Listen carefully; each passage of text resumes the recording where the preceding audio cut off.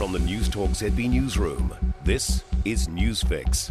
Good afternoon, I'm Raylene Ramsey. This is your afternoon news fix for Monday, the 29th of August. The Revenue Minister is standing behind the cost of living payment after opposition criticism. The next $116 payment's due on Thursday.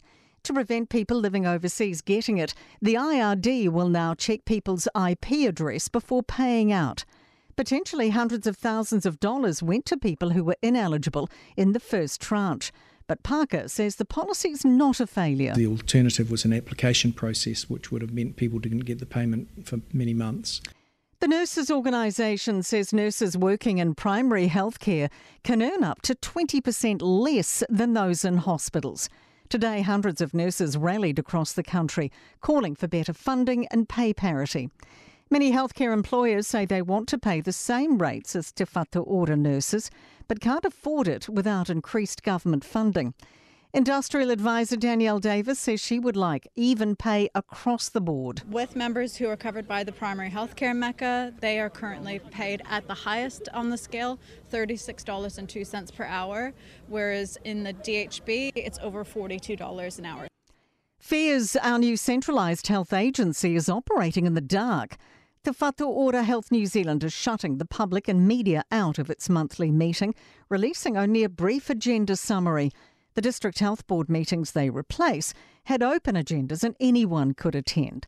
Nationals Health spokesman Shane Reti says scrutiny is being hampered in many ways, with previously available information now unattainable. Where before I could ask my local DHB and they would give me an answer in 24 hours, now I have to do an Official Information Act request, and we both know that will take 6 to 8 weeks. 6 former Gloria Vale women claim they lived in slave-like conditions in the secretive Christian community. Their case is being heard in the Employment Court in Christchurch today. Courtney Winter reports. The women claim they didn't have a choice to work or not, and they were forced into gendered roles. Their lawyer, Brian Henry, told the court they were under the control of the shepherds and had no freedom. Gloria Vale strongly contests all the claims of servitude, slavery and forced labour.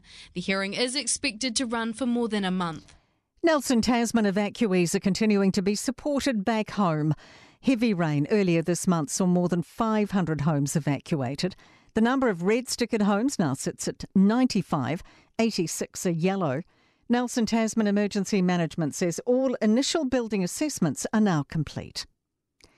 Nationals are sticking to its guns over not explicitly ruling out dealing with a Brian Tamaki-aligned political party. Senior MP Chris Bishop says he's not getting into the game of ruling anyone out, but he isn't holding back his opinion of Tamaki's so-called umbrella coalition of smaller parties. Brian Tamaki and his band of marionettes and bunch of Fruit Loops and lunatics are not going to make it into Parliament. And now sporting headlines. One All Black side has been able to win in the last few days, with the New Zealand men's sevens team claiming their first title this year. The All Black Sevens beat arch rivals Fiji 28-21 in the Cup final to take out the last World Series leg in Los Angeles.